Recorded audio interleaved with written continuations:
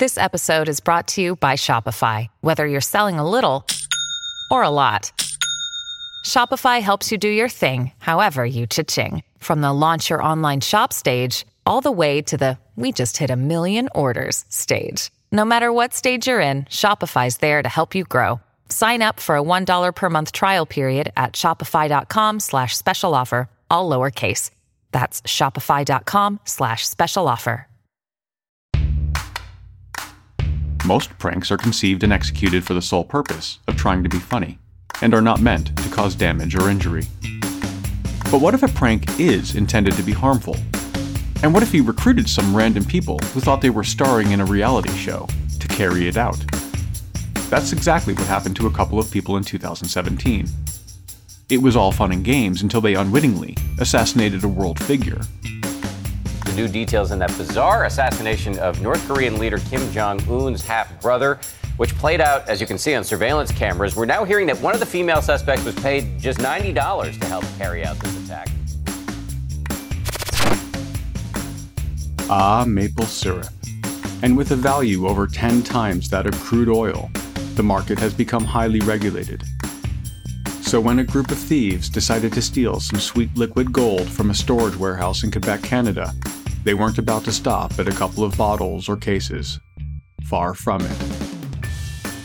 This would go down as one of the most lucrative and perhaps most unusual robberies in Canadian history. Every high-value product has a black market. The black market of maple syrup.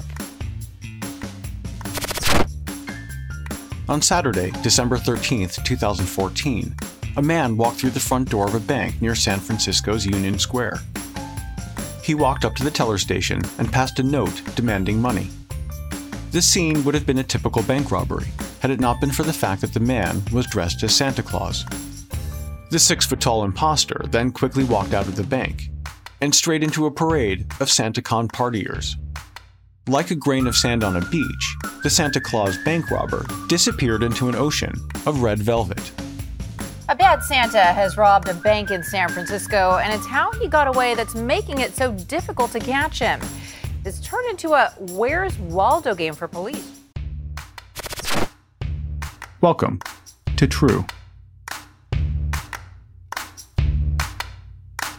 The Bigger Pockets portfolio of podcasts are worthy of your investment. We're having a real conversation as real estate investors. New episodes available every day. It's important to buy where it makes money and not necessarily where you want to travel to. Bigger Pockets, On the Market, Rookie Real Estate, or Money Podcast. The purpose of flipping is to create more cash so then you can reinvest into other types of properties. The Bigger Pockets Podcast, on YouTube or wherever you listen.